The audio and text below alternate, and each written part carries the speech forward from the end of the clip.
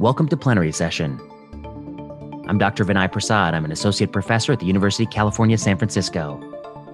My interests are medicine, hematology, oncology, and health policy, and that's what you're going to get on this podcast. This week, we got a great episode in store for you. We've got an interview, and I think you're going to really like this. But first, a plug.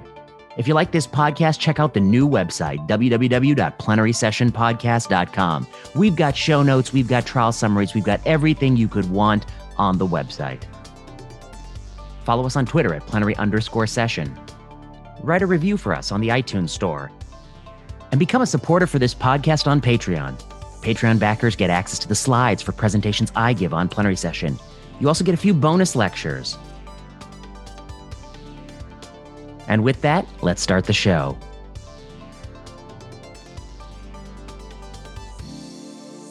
All right, I'm back in Plenary Session, joined by Catherine Axfors.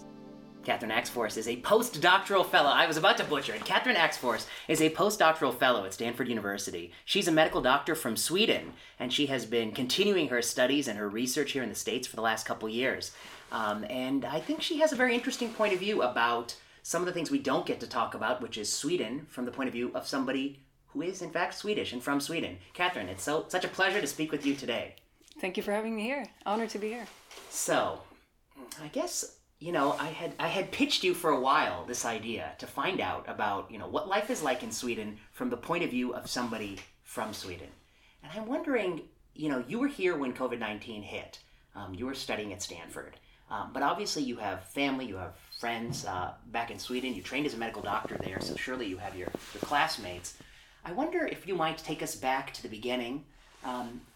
Let's go back to March of 2020 and I guess go from there. Sweden is often described in comparison to every other nation, but what do you think Sweden was thinking back in March of 2020? Where was it similar to other countries? Where was it different? What do you think the media got right about it? What do you think they got wrong? Maybe let's start in the beginning and then we can go through the whole year, what's happened since. Thank you. I think this will be very interesting to go over.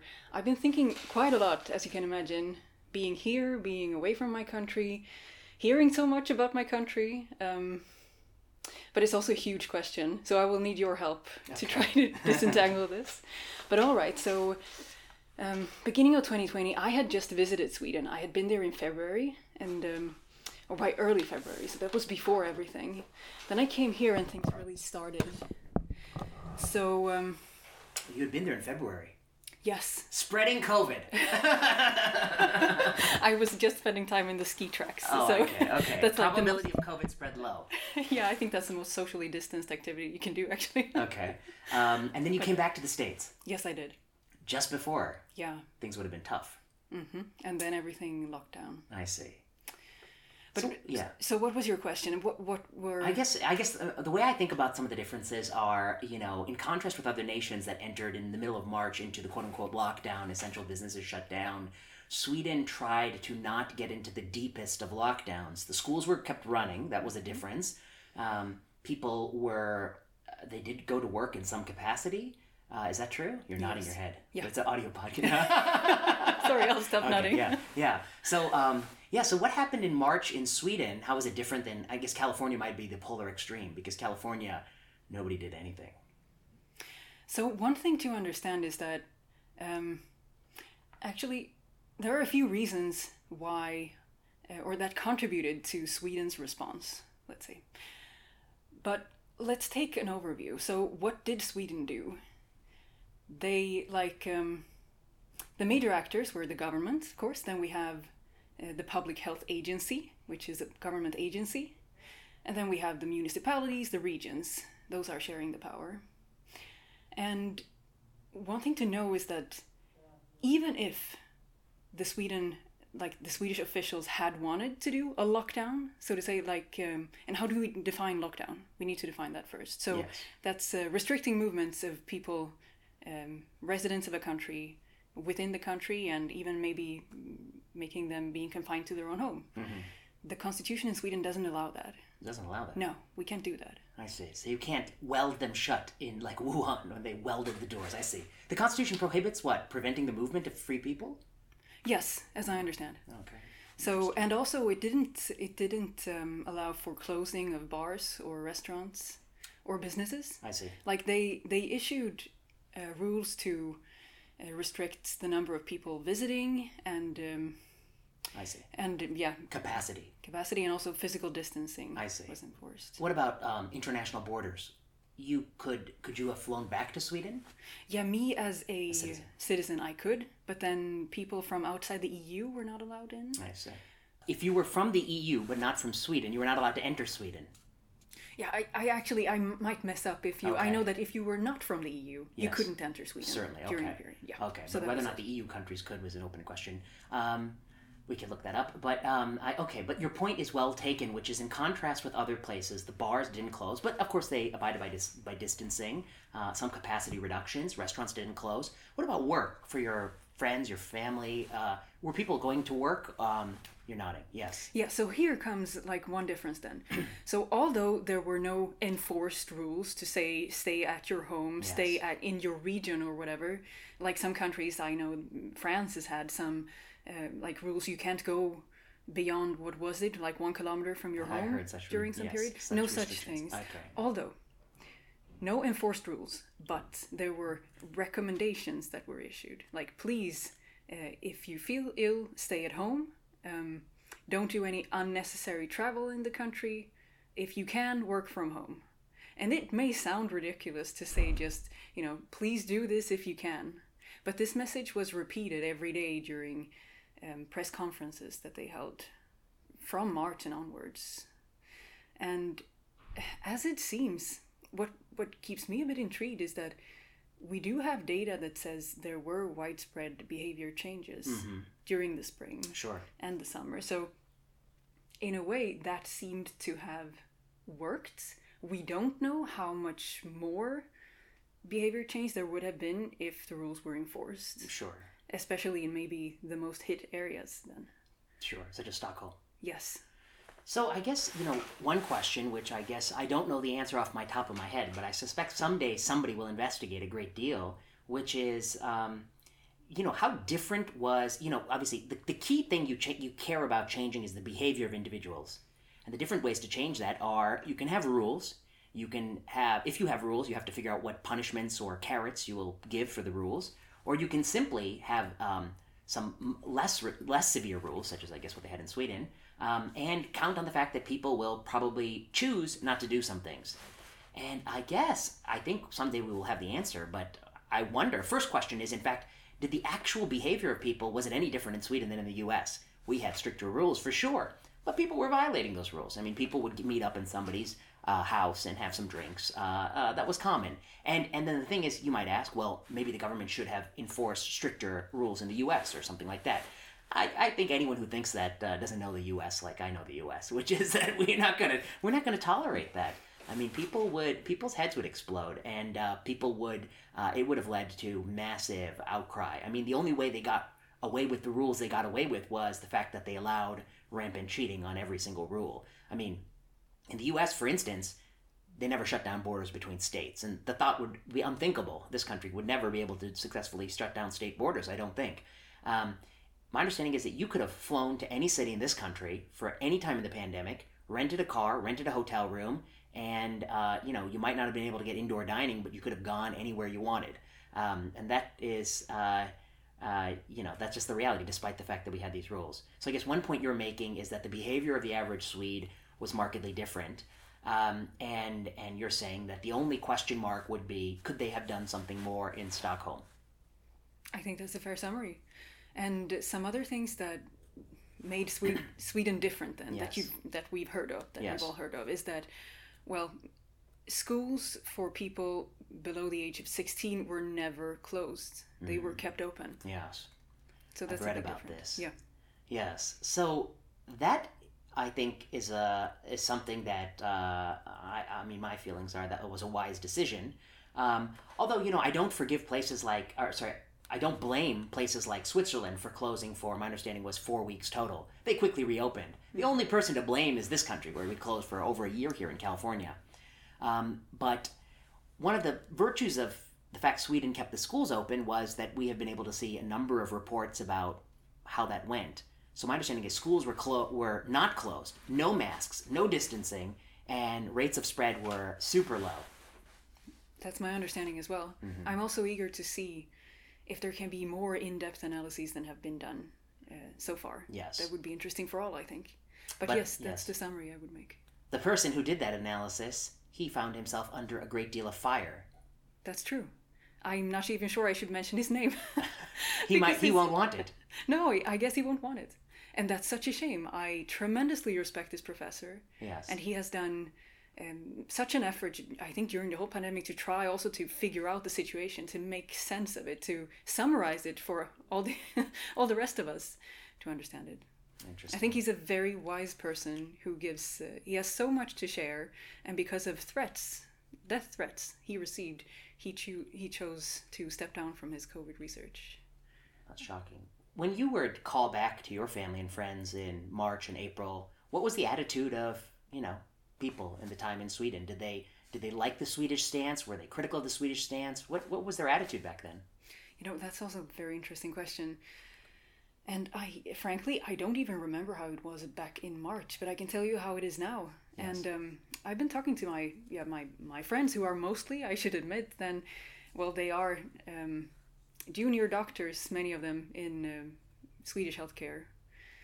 And I think they all gave me quite a unanimous picture.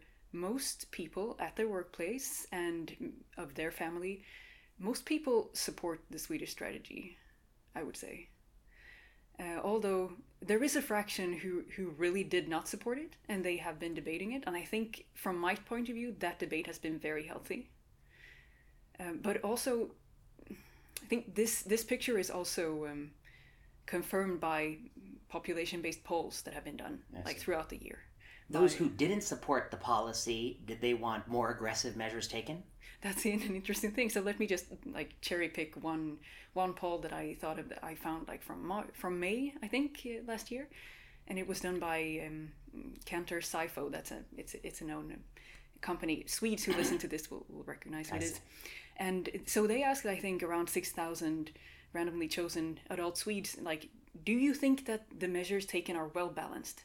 And if I remember it right, 60% said yes, or they agreed. Around 15% thought no, they should be harsher. 15% said no, they should be more lenient, they should be more mindful of the economy. And then another 10% didn't know. I see. So it wasn't always in the harsher direction. We use words like harsher and aggressive, but I think even those are misnomers for the simple fact that nobody has any fucking clue which one of these things don't do anything, right? Yeah. I mean, do you agree with that statement? That nobody really knows which of these rules actually help? You're nodding, true. But yes, that's true, and I thank you for reminding me. Yes. I should stop nodding. I mean, that's one of the things I can really regret the most on behalf of all of us. So we can talk about what we think worked, and I mentioned to you before we started recording that Sweden is everybody's favorite counterfactual, but how accurate is that really? Yes. And I think we will see during the next few years some very brave and perhaps as accurate as can be attempts to do quasi-experimental studies on this, observational studies on this. But will we reach any kind of reliable truth of what measures worked and not? I would say, there is some hope, but it's not great. Is it even possible to do the studies? For instance, there's been many people who have already stated that their gut feeling is that these things don't work. There have been many people who've already stated, in fact, they've been screaming recently that, Michigan just needs to shut down right now, close all the stuff right now, close the schools right now. Can such a person who's screaming that Michigan needs to do this ever be in a position to impartially adjudicate whether or not it worked? I think that's a very wise comment. So I would say, I would trust that person to do an analysis if the person makes a carefully designed, pre-specified protocol together with a group of people who are not all known to have very strong opinions. Okay. Yeah, that would be my... I think that's good. And I think the key part to your statement is that they have to pre-specify the protocol. Yeah. I'll tell you what they're going to do. They're going to run the analysis, and then they're going to post the protocol on the website. They're going to cheat. I mean, that's a possibility. I know what they're going to do. But I know. I don't trust them. They have too much at stake. They've been screaming like zealots, I mean, frankly. In both directions, frankly. yeah, definitely in both directions. I know, yeah, in both directions. I mean, there are people who are equally convinced it doesn't work and do nothing. You know, I wrote my little piece on lockdown where I said, I have no clue. And in addition to not having a clue, I put that I think there's so many effect modifiers at play that it's almost impossible to even answer. Because, for instance, the seed load, nobody knows what the seed load was in March 13th in Sweden. Nobody knows how many people had COVID in Sweden in March 13th. Nobody knows how many in Australia on March 13th. Maybe it works great if there's 1 in 100,000 COVID cases. Then you lock down the country, the COVID will die out on its own because, you know, you're slowing it enough and there's some chaotic termination of spread. But if there's, you know, 1,000 and 100,000, maybe nothing you do can stop it. Maybe some are destined to break through the cracks because human beings can't, you know, weld themselves into rooms. Again, different than Wuhan-style lockdown, where maybe you can stop it at, you know, even tremendous rates because you can really confine people in a way you can't confine them in other societies. So I guess, and then the other thing I'd say is actually I'm probably never going to study it because the moment COVID's over, I'm going to pop my champagne. I'm going to drink the whole bottle. Actually, I don't need a glass. And then I'm going to go on to do all the research I actually want to do for my career. So I'm that impartial person who's not going to participate in these efforts, I think. Okay, what do you think? Are you going to participate in the efforts? You are an impartial person, I believe, from having talked to you prior. Well, that might be a flattering conclusion. I don't know. Can anybody be impartial to that level? I would certainly want to make good effort to try to be. Since, well, I would like to do the same as you when this is all over. However, I happen to come from a very small country that will be under continuous debates. I mean, I don't see that ending, really. So I would like to contribute to a fair assessment of what's been done. I think that's interesting. And also, well, it does pain me that we would leave it there, that we would not take this opportunity to discuss how could we better learn, how could we better prepare. And also the one thing that pains me the most, I think, about everything that's happened during the past year is, which I think you, Monica Gandhi, and Stefan Baral have also wisely pointed out during several podcast sessions that I've had the privilege to listen to, like how this has exposed these tremendous health inequities that are just, they are there, they are the background. And I think those are to blame for well, I would dare say, most of the devastating effects that we've seen during the past year, and they are not attributable to the current governments, the current political leaders. So although, well, many political leaders currently, they have done some quite lamentable decisions stupid during the past year. Yes, you say stupid, I say lamentable. Yeah. Yes. However, those things like the current health inequities, we can't blame them for that. Correct. They have been building up for a long time. We need to address them. Yes. I mean, I agree with you. But in fact, I will say, there was somebody who recently pointed out that although COVID is the direct cause of death, actually, I'll tell you something before. There's a book by Richard Lewontin, the biologist, and he says, you know, if you die of tuberculosis, what do you die of? And of course, in a certain respect, you die of the bacteria, tuberculum or whatever, tuberculosis. You die of that, you know, mycobacterium. That's what kills you. You died of tuberculosis. You died of that bacteria. It ravaged your body. You died. But he was like, that's not what really killed you. What really killed you was poverty, confinement with others who are close, no living space, unhygienic conditions, the lack of a healthcare infrastructure that when you first coughed up blood, they didn't take care of you, poor nutrition, poor sanitation. That's what killed you. All the social structures killed you. In fact, I used to think that's what, you know, as a progressive, I keep saying, that's what we used to believe. Recently, somebody said that even though COVID was the direct cause of death in some people, what really killed him was that we made them keep working. We made them work in tight conditions. We made them live in tight conditions, in households where lots of people don't have a lot of square footage. You know, what really killed him was patterns of obesity, unhealthiness, the different risk factors that predispose one. Obviously, age, the strongest one, but to some degree, BMI, other medical conditions, to some degree, much more modest. You know, this person made this point that these other things played a role. sounds like the point you're making as well. But on the internet, this person was pilloried, was criticized. How dare you say those things? It was COVID. Yeah, it was COVID, of course. And yes, our policy response was bungled, of course. But it was also all these underlying things that, we're quick to ignore. Yes, I couldn't agree more. In Sweden, you have less of that. I would say relatively, yes. I mean, just basic comparison. So I don't know if the listeners know this is super basic, but okay, Sweden, country of 10 million people, slightly bigger than California, population density around the same as Minnesota. And so it's such a huge difference to, the US. I mean, come on, how could you ever compare? But one thing that strikes me is that, well, we do have universal health care, tax funded, and it covers all legal residents. That's what universal means. In this country, you have, if I understand it correctly, it's around like 10% of people who have no health insurance. That's right. Like none. Yes. We have a terrible system in this country. I think, of course. I think the ethos of this country is different than your country in the sense that in your country, tell me if I'm wrong, but people feel some sense of it's all our duty to make sure that the least well-off person has, some options, some upward mobility. In this country, I think a sizable percentage of people think that least well-off person, that's their business. It's not my business. And, don't bother me to help that person. I vehemently disagree with that point of view. However, that's the reality. Is that a fair assessment of the attitude of Sweden? It might be, yes. I think, but this has also been,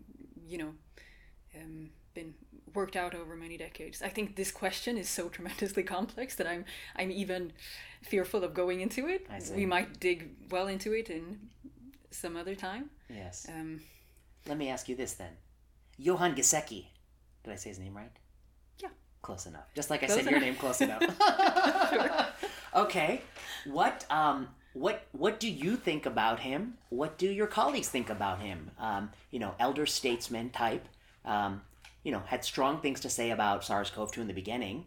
And I think one of his core principles was the idea that he thought it was not containable in the sense that it was going to do something. All you can do is mitigate the damage, but you cannot put it back in the bottle. I'm going to slightly diverge Okay. the question to what do people think about the public health agencies policy in general. Not the people. Not the people? I don't know. Are you going to talk about the people or the public health? Johan Gesicki, he's an advisor. The public health agent is Tegel. Anders Tegnell. Yes. That's how you pronounce he's it. the Yes. chief epidemiologist. Okay. He's the guy who makes the decisions. Well, that's a tricky question. What is really the structure of the public health agency? Yes. At that granular level, that's hard to answer. Okay. But I can tell you that the public health agency as a whole is an agency that, it informs the government and it also issues recommendations. The government can choose to overrule the recommendations, but traditionally they don't. So the public health agency has traditionally had like a very Unfettered power. heavy role in this. And there is a principle for the governing of Sweden, which is that an agency that has usually one area of responsibility, it keeps that area of responsibility in a crisis as well. So, and I would say that that's a kind of a fair principle. Those are the people who are used to doing it. But the question was, why? What do we think about their strategy? Yes. And one thing that makes a lot of sense to me, think back to March 2020 and what we did expect in terms of vaccines.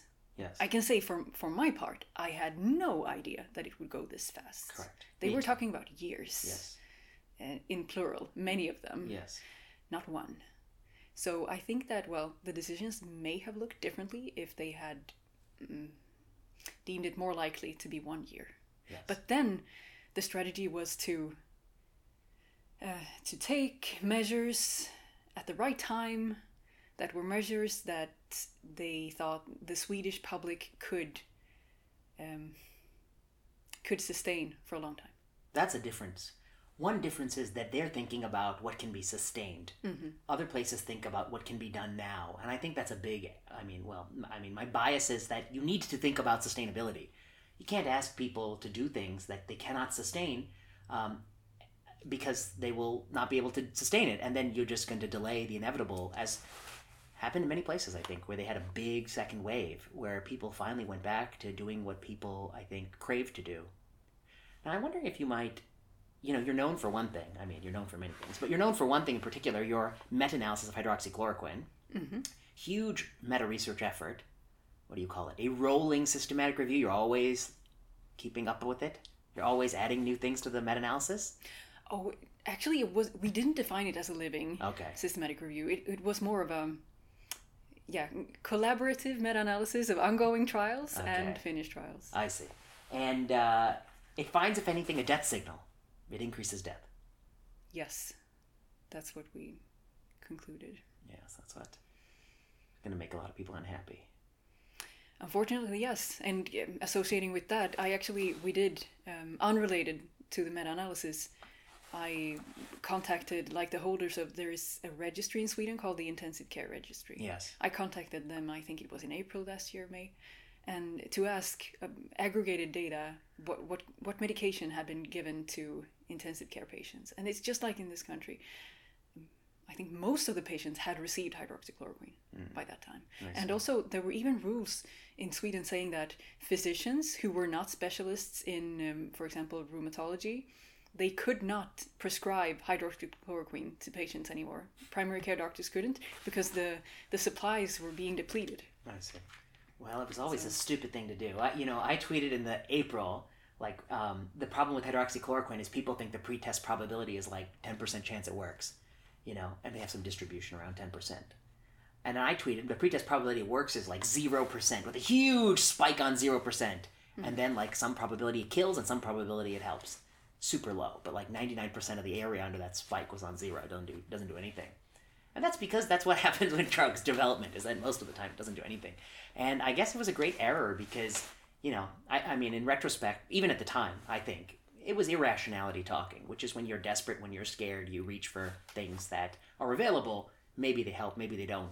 It's no different than, I think, probably the plagues in the Middle Ages, or even, from 2000 BC.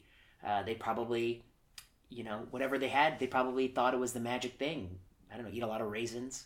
I don't know, whatever, saffron, whatever was exotic or hard to come by, I'm sure was something that people said would help.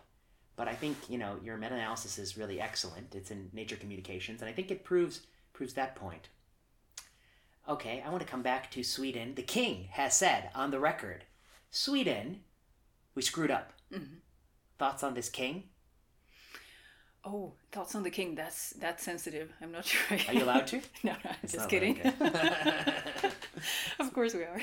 But I can tell you also that it's not just the king, it's the prime minister also went out and said, we made mistakes. And there has also been this independent commission that was appointed by the government to evaluate the whole response. And they made their first report, which was about protecting the elderly. And their rubric was, we failed on that point. And I've been thinking about that too. I have a couple of things to say about the work of the commission. I really look forward to the further analyses from them. But I hope that they will really take into account when they try to evaluate how Sweden did compared to other countries. How did we do compared to the Nordic neighbors, compared to other countries in the EU. I mean, just as we discussed before, this will be extremely difficult to disentangle.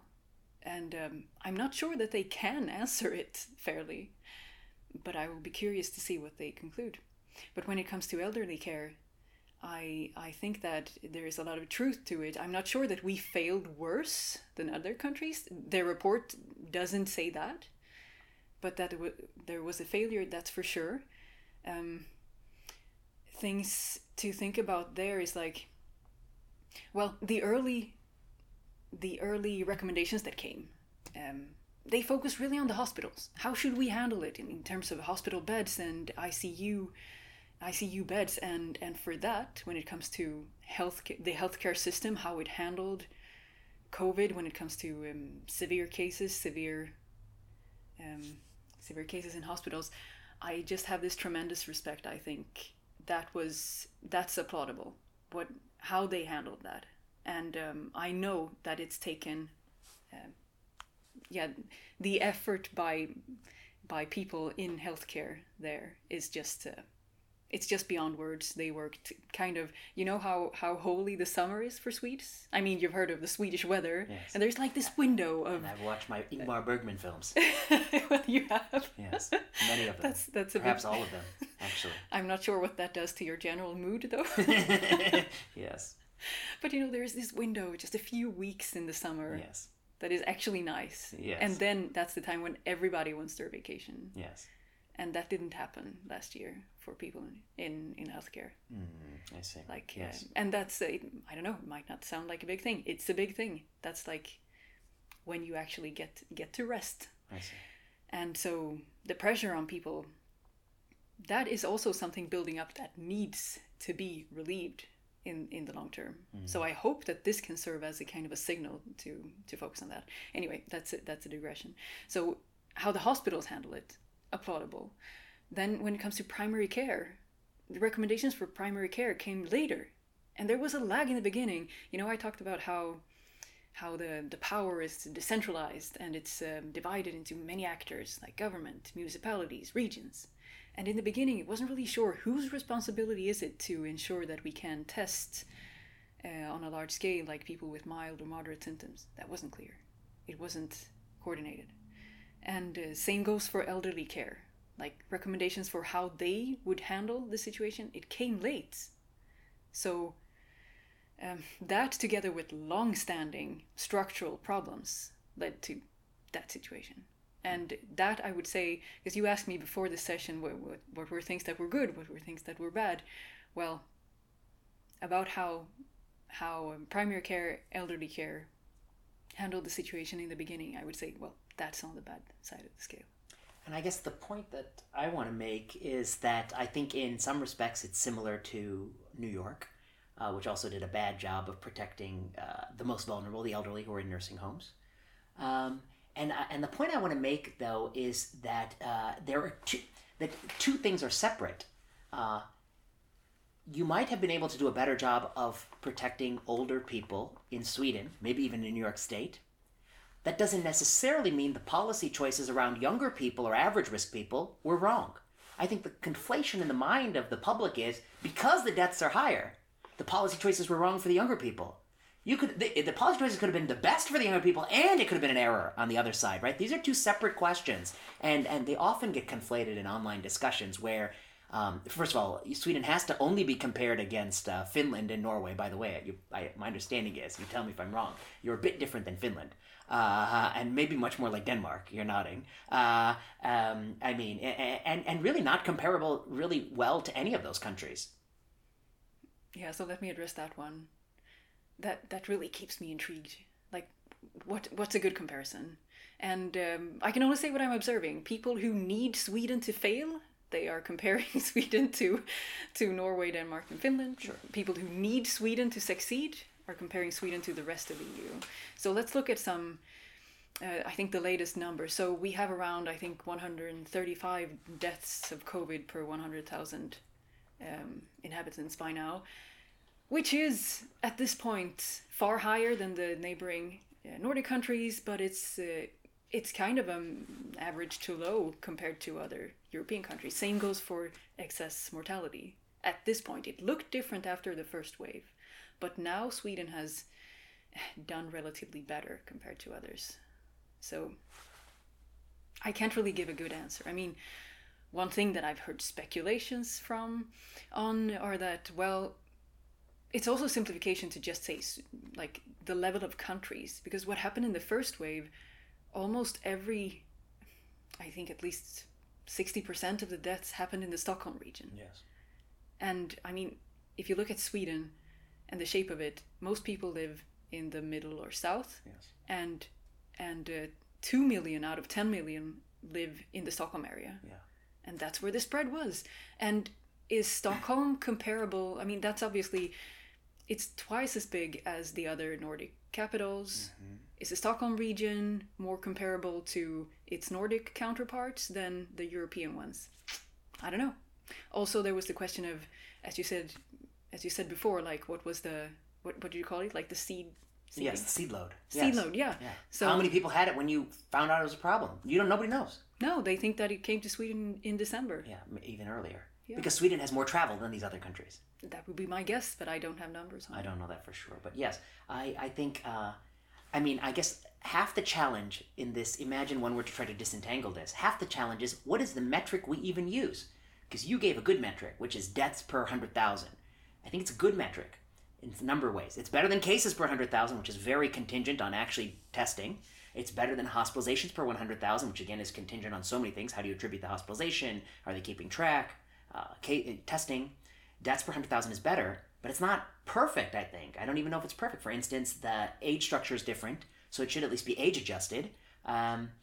And I think the other thing is, how do you partition it? It should be, you have to pre-specify the partitions. Should it be county level? Should it be city level? Because as you say, overall regions with the same policy can do well in 99 out of 100 counties, but one county with a population density unlike the others, and unlike your comparator countries, will do much poorly. So I think these kind of analytic choices are, this is the crux of meta research. The analytic choices may even dominate the signal. Yes. You see the challenge. I'm nodding here because I have nothing to add. I think that was really... Let's talk about schools. Mm-hmm.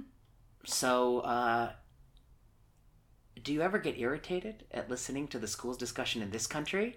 Because in this country, they make it seem like they're unnecessary. Like, I don't even know why we have them when there wasn't COVID, with the way they talk about schools, as if they serve no vital purposes. And if you have such a low view of the value of schools, then of course, any theoretical reason to close it is fine,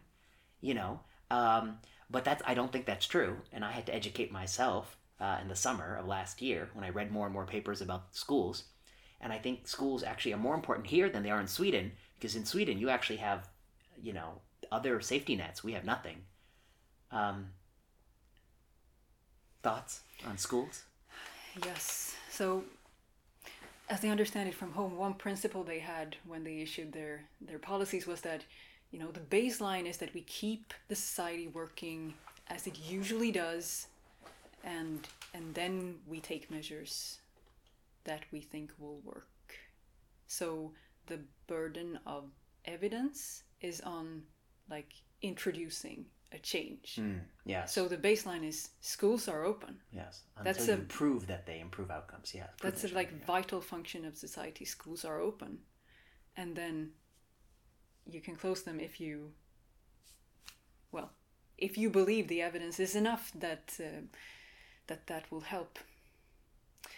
I think this is tremendously complex at one level, because it boils down to quite, I would say, subjective thresholds of what do you think is enough risk reduction of COVID in order to make it worth closing schools. I think that the discussion is so much more complex than how it is depicted. Yes. But what I can see now is that whatever the reason for decisions, there is this situation that is very hard to get out of when you turn it upside down and you have a situation where schools have been closed for a very long time and you want evidence that it won't be harmful to open them. Yes. And I can just say everyone is scared. Everyone has been affected by this so much during the past year. For me, I'm not a teacher. I can sympathize with people being afraid of coming back to work when they believe they have a high risk of getting infected. I think maybe the task is to then investigate, but also communicate. What risk are we talking about? How does it compare with other risks in everyday life? And what measures can be taken to minimize the risk there is? This discussion involves subjects that are too complex for me. It's both definitely public health, politics, how do you communicate risk? all these topics that need experts in many fields and diplomatic people who can listen to each other and not throw around one-liners that are done on Twitter, like accusing people for really horrible things, for horrible motives. Yeah. So yeah, sorry, a bit unstructured, but that's but like I think that's a very good answer. I guess I agree with the way you have broken down the problem, and I'll fill in the bubbles with my thoughts. One question: every time you close a school, there is some change in viral spread. Certainly, that to be the case. Or I suspect that would be the case, unless you assume that the kids in the counterfactual world are actually spending more time together playing outside on the street. That's possible too in some places. But I think from reading the data, one will have to appeal to the data. I guess I hate to say it, but apparently there's something called data that one would appeal to. And I guess I find the best study I had read by the summertime was the Germany study, where they had the staggered closures on the way in, on the way to summer holiday, and they had the staggered openings on the way out, so they could disambiguate German-wide policies from the closure of the schools. And they found nothing, no signal in county-level spread by closing or opening the schools on either direction, which... okay, you might be skeptical of, but it has been corroborated, I think, in a number of analyses, including that analyses that show the actual documented transmission in schools is, even in places with rip-roaring community spread, we're talking about, 1/100th of that spread in schools, much, much lower. And then, I think that really elegant paper, which is now a preprint on NBER, the economists have looked at it, where they find that of 100% of the spread, 3% at most is attributable to schools being opened or closed. And that could even be confounded, right? That's not even a solid 3%. That paper, people tweeted at me and said, oh, you said it was fine to open schools. Didn't you see this paper that says opening schools spreads the virus? And I said, you're so fucking stupid. You didn't read the paper. 3% of the spread was attributable to schools. That means 97% is not attributable. That is a drop in that's very small delta spread. And I suspect it's confounded in a number of ways, which I'm happy to talk about at length. But one can imagine the ways in which it would be confounded. But the benefit of schools in this country is tremendous. I mean, especially that we're not even closing all the schools. We're just closing the schools for poor kids because rich kids, of course, are in schools. God forbid, if you close schools for rich kids, you would have a real insurrection on your hands. The next question, the teachers. I was sympathetic, Nobody wants to go to work and have the risk of dying. That said, I will admit that I pushed very hard to get back to work very quickly. I made the move right in March, or not in March, but in May to move to, I was seeing patients in March actually, my old employer, and I moved, of course, to UCSF. I hammer called all the credentialing people, so so by the summertime I'm back in business. I'm in clinic face to face with people with the we can talk about masks at the end, but with a thin piece of mask protecting me, obviously, quote unquote, from the virus. But why did I feel compelled to get back there? Is it's my duty. So I guess that's a full disclosure. I believe in this thing called duty. It doesn't get talked about in modern culture anymore, but duty was what a couple generations ago motivated people for their whole lives. Now it's happiness. See, that's different than duty. My grandfather didn't do anything for his own happiness. He did everything out of a sense of duty, and I think that switch has actually made us unhappy, but that's another thought. So anyway, I was back in school, but then I looked at the teacher data.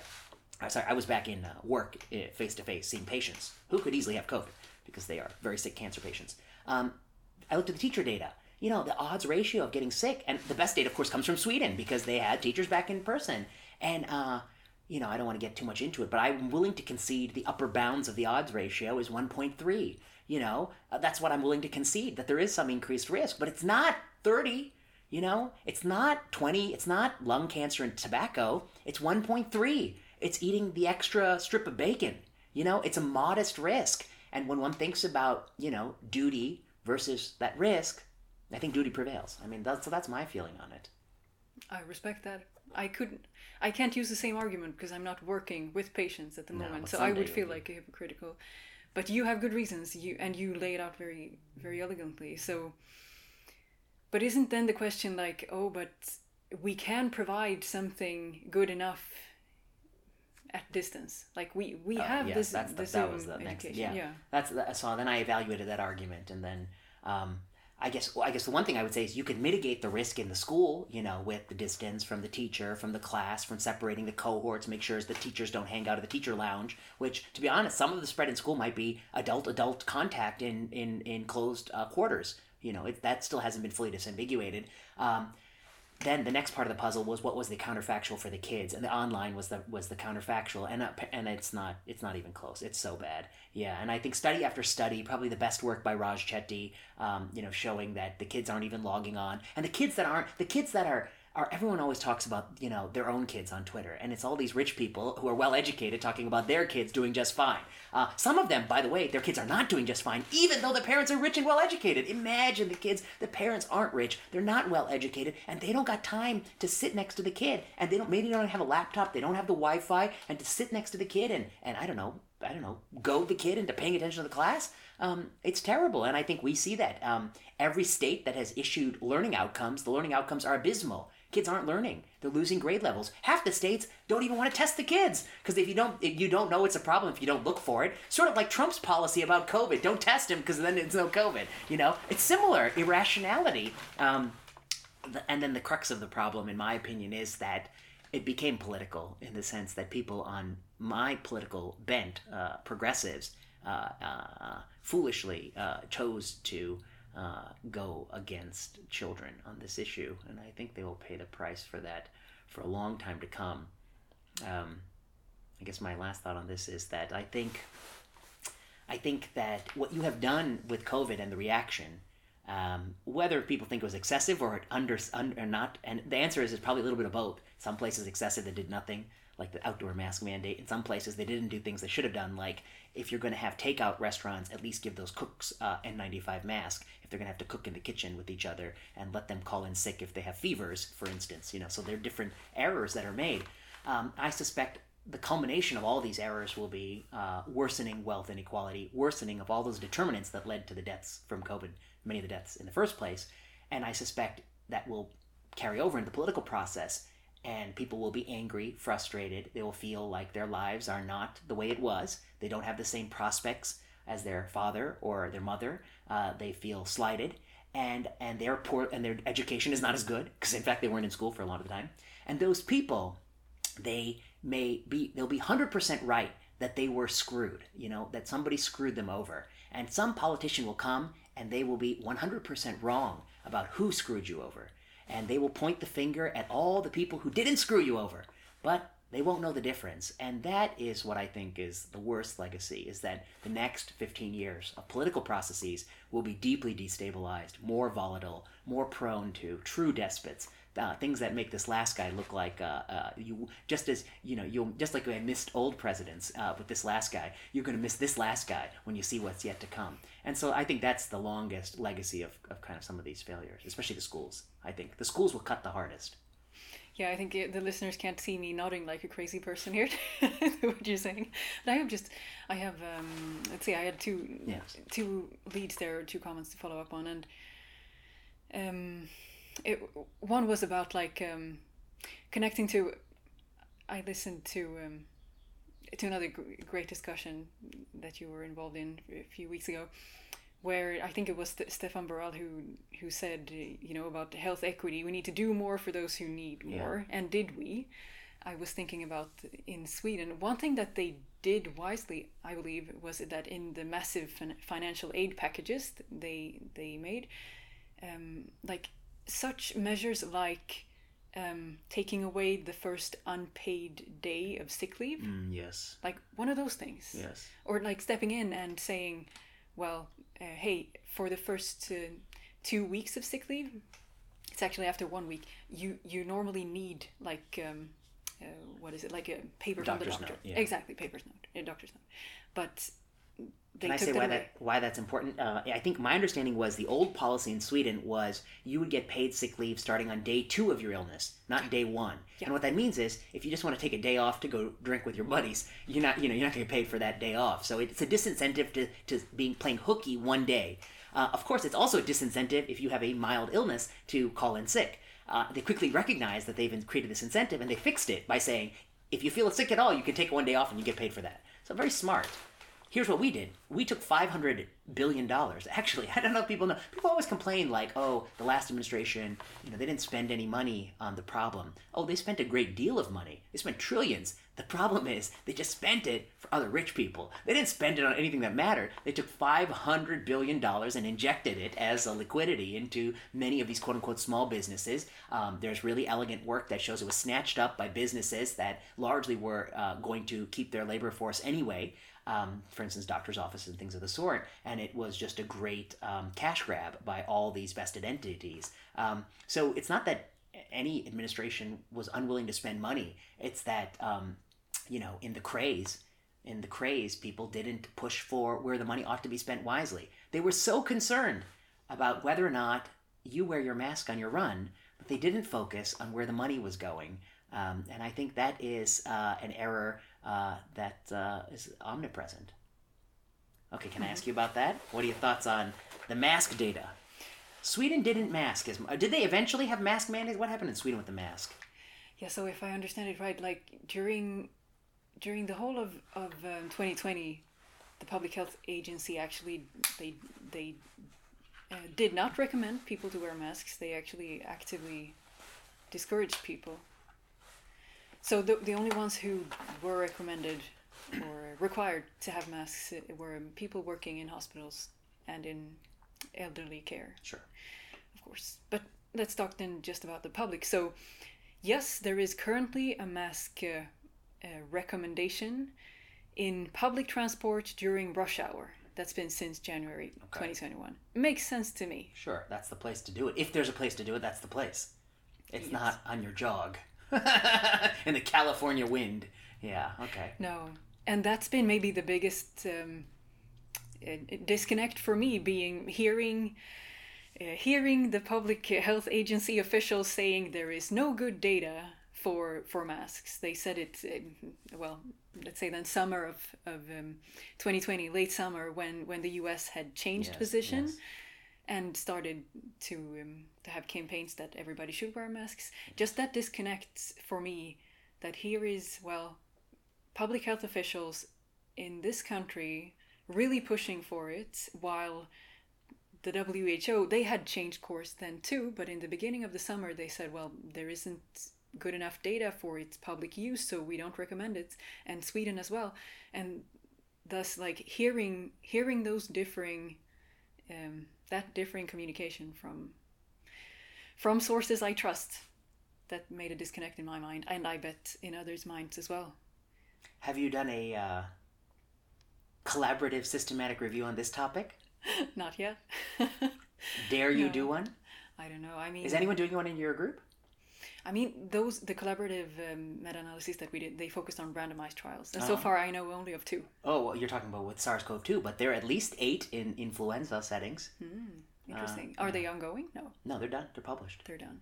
But you haven't reviewed all the literature. Well, I don't want to spoil anything for you because I'm the author of a big review. It's the long article. Hopefully it comes in full form. It's 26,000 words, 300 references. It is the definitive review on this topic. I won't spoil it for the listeners. We'll wait for the gears of the publishing world to publish this definitive review. And I look forward to screenshotting that first page and pushing that tweet button. Wow. I look forward to reading. Maybe I'll be out of Twitter. Okay, then the last thing I was supposed to talk to you about, this has been very interesting, and it's very good to get your perspective. Wish I had done it sooner. The last thing I wanted to talk to you about was social media. You're on social media, but you don't say too much. You're very quiet. You're what they call a lurker. I don't know if you've heard this. Lurker. I think I've heard other words. That doesn't sound very flattering. Yeah. Sounds like someone you shouldn't trust. Yeah, exactly. A lurker sounds like a character from an Ingmar Bergman film, isn't it right? Yes. Yeah, it is. Bergman's the lurker. Yeah, who are you? On the shows of Malmo. The lurker. Yeah, I'm the lurker. Yeah, it could be from Bergman. So that's what they call it, though. Some call it a lurker. You've been lurking. You see anything you don't like? What are your thoughts about social media? Was it healthy? Was it healthy? Wow. I don't have much of a reference. I started following I started using Twitter in March 2020. Oh, Jesus. The worst time to use So, it. I guess so. And I can say that one of the first things I noticed starting when I started to follow, like, I will call them heavy players in the epidemiology field. And, well, it's very much like, oh, I don't know a good English expression, but it's like some diamonds in the midst of a lot of shit. So and I think the diamonds still make it worth it. That's a Swedish expression? No, not really. Oh, okay. I just invented it. I should have said yes. No, a diamond in the midst of shit. That sounds right. Okay. So how many diamonds are there? I mean, Or is there, you took a while to find the first one. yeah, I think imagine. apparently enough diamonds to make me continue to use it. But one thing that I would say, not impressed with was these heavy players mixing their super interesting scientific comments with like these petty one-liners about other people in their field. And that just made me, I don't know, profoundly disappointed. Maybe I'm traditional, maybe I'm boring, but I fail to see how it's amusing, and it's not interesting, and it's just, I don't know, it creates this petty feeling about many things, and that I profoundly disliked. And when it comes to my own being active or not, I'm one of these persons who, whenever I come into a new environment, I spend a long time listening, looking before I say something, because I'm too afraid of embarrassing myself. And I'm lurking. Lurking, thank you. I Lurk. spend a lot of time lurking. Uh-huh. and I'm not done with the lurking yet. I need to lurk more, to listen more, to see, to learn how to speak in this environment. Maybe I will never do it if I don't think it's useful enough. That's my take, and I think there are many of us who do this. And it's also, this is going to sound lofty, but I was trained as an MD, and I spent a lot of time being trained in active listening and just like listening techniques and how you communicate with people. And it's just that, if you should have any hope of conveying a message to someone with any chance of making them change something in what they do, like you got to spend a lot of time first creating a bond with that person, like making that person trust you for good reasons. And, well, Twitter is not the medium for that. There is no way I can listen to people, have them feel listened to before I speak. So I see no use. Like, of course I can use it to broadcast whatever opinion I have. I don't think that they are interesting enough at this point. But yeah. That's interesting. A few thoughts. One, you say it's the diamonds that keep you going back, but I wonder if it's the shit too. Here's why. I think it has done a very good job of figuring out what irritates us and recognizing that being irritated is actually something that sucks your attention. You want to be irritated. So I worry in my own case that was that. But I've disabled so many settings on that thing that now I barely look at it, and it doesn't show me anything anymore. The second thought about the heavyweights. What do you call it? Heavy hitters. Yeah, I think I said heavyweights. I'm not sure. Heavyweights or heavy hitters. I would say that I think you're onto something. I would say that the problem is in the set of people considered heavy hitters, 50% don't know what they're talking about. I really, they really often, I hate to say this, because it's not about credentialism. It's about the fact that they repeatedly show that they don't know what they're talking about. So some may have, spent time at university, some may have university affiliation, some may not have university affiliation. It really has nothing to do with their credentials. It has to do with the content, which is no good. They don't know what they're talking about, and yet they talk about everything with authority. And they're indistinguishable from the people who know something about some things. Nobody knows a lot about everything. That's the problem. Everyone acts like they know a lot about everything. Nobody knows a lot. Nobody in this world knows a lot about everything. Some people know a lot about some things, and some people don't know shit about anything. The problem is that the second and third group, people who don't know shit about anything, people who know a lot about some things, are indistinguishable from reporters, from the lay public, from an educated person on Twitter going to find advice. They cannot tell apart the person who is consistently wrong for somebody who is occasionally right. Nobody's always right. That's the problem. I think that's the challenge in this space. The people who are occasionally right When they are petty, it really is the stab to the heart, because then you're like, come on, what little credibility you had from being occasionally right is lost by being tremendously petty. I think they're also not in a good mental place either. They are not having fun with people and laughs and all the things people need to be in a good mental place. So I do give them some slack. But the thing that irritates me about all these groups is the policy side. I mean, you can be an epidemiologist who studies infectious disease models. They love to, that's always the thing they'll say, he's not an epidemiologist, she's not an epidemiologist who studies infectious disease models. I was like, yeah, all those people who study infectious disease models for 20 years, they have something to offer. Yes, of course they do. They've been studying these models for 20 years. You know what they don't know? Every policy response that we should do. They have no fucking clue, because you've never shut down schools. You've never shut down society. You've never had Zoom. You've never had Uber Eats. You've never had all these things. You've never had all these players. You're talking about every domain of life, and just because you're good at your modeling, and yes, we should listen to you for that part, doesn't mean you're good at everything, and doesn't mean you can suppress the voices of other people with other disciplines, from theologians to philosophers to medical doctors, etc., to people who study policy. And by the way, that's what irritates me the most. Policy is a beast of its own. Because yes, with policy, you have to have the first order considerations. What's the right thing to do? But then there are all the second order considerations and third order considerations that you need to also think about. Existential considerations. And just as one example, I think the J&J thing for the women under 50 is a big fuck up in this country, because we've got 2 other mRNA options. And that risk, if it was 1 in a million, I would have said so be it. But it's 1 in about 140K, and it's probably going to get a little bit higher when all is said and done. And they don't understand this country. This country is not a country where we're all in arms of pro-vaccine. This is a country that we were already entering into this with a lot of misconceptions about vaccines, and some of us, perhaps wrongly, we don't like vaccines. And it's one thing to have a few women at a young age die from this CVT, which I actually, since I've treated many CVTs in my life, I know is a disaster. And since I treat a lot of HIT as a hematologist, it's also a disaster. And HIT and CVT is not a blood clot in the leg after taking OCPs. Okay, those are a totally different thing.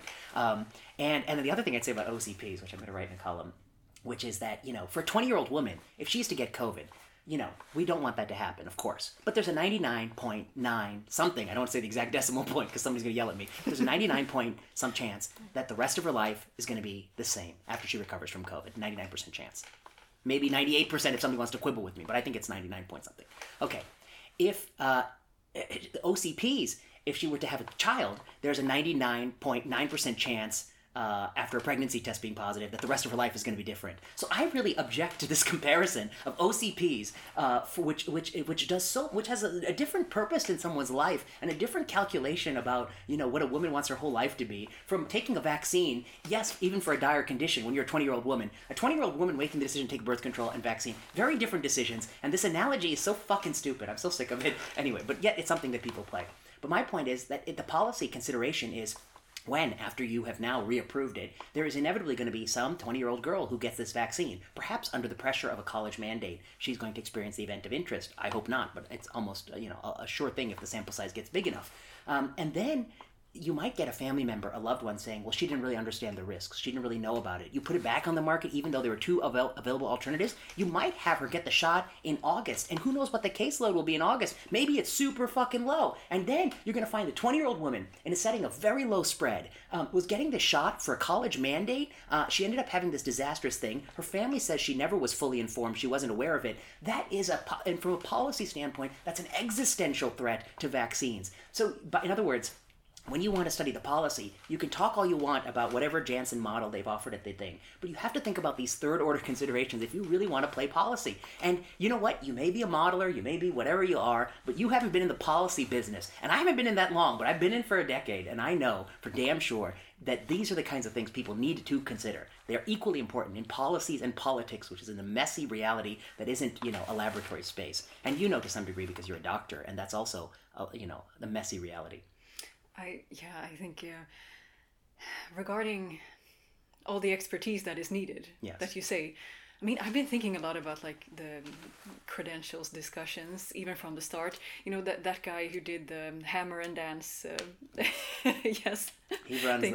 I was so annoyed by that in the beginning. Oh, I was annoyed. I Me thought, too. oh, you can't simplify data like this. You don't show it like But the this. problem wasn't that he was an educational consultant selling some bullshit software. The problem was the argument was also shitty. The argument was shitty. That was a real problem. Okay, hammer dance. But still, 50 million views. yes, but I still want to give him, because I said I was really annoyed in the Yes, beginning okay. with him. But you give him credit. But I do give him credit because, you know, these people who are being called like armchair epidemiologists and everything, you know, what they do have, why do people listen to them? They obviously have something. And, you Yes. know, they are good at communicating Yes, with, yes. with Perhaps people. erroneously, but they're good at it. Yeah. I Yes, agree. so we need them Yeah. too. We need them on board. And the more we communicate with them and involve them, well, the better, hopefully, their message is going to be. So that's one. And two comments like about what you're saying, but in the Swedish context. So I've read comments saying that, well, one good thing about the public health agency in Sweden is that they, from the start, they've had this like view of the totality of health.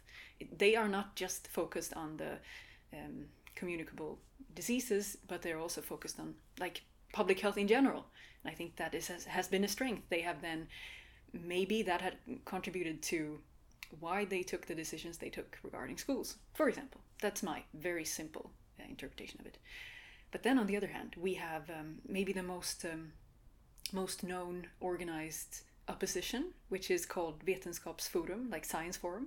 And those were originally 22 researchers who made like op-eds in the biggest Swedish newspapers criticizing the Swedish strategy. And there has been some, I could say, fairly petty antagonism between different players. But anyway, I think that Vetenskapsforum plays an important role. They have been criticized for, well, this is not your field, like some of them. You have not published in this field in a long time, or this is not originally your field. I don't think that matters that much. People can take their opinions for what they are, Right. and they play an important role. It's an important debate. And that's my view of it. And we should then counter that. I say we, I don't really know who I mean with we, but people should, if they disagree, well, then meet their arguments. That's well put.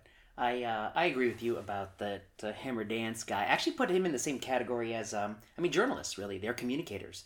And so we need them on the side of, like, you know, hearing and understanding different arguments and presenting different arguments. I think that the one way in which journalism has derailed, probably two ways. One, or maybe three ways. One, they become addicted to clicks like everyone else, so clicks drive rather than substance.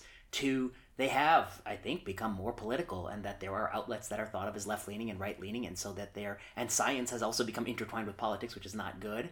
And three, I think they also feel more apprehension about, quote, both sides in an argument because of some issues, such as, I think, climate change, where they feel like they wrongly gave voices to both sides.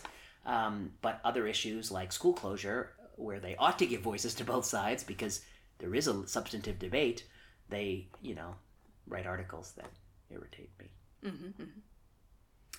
Catherine Axforce, I'll give you the last word. Any thoughts? We've been talking for quite a while. When I tell you at the end, you will be surprised because it always goes fast. Any last thoughts about Sweden, science, where we are now?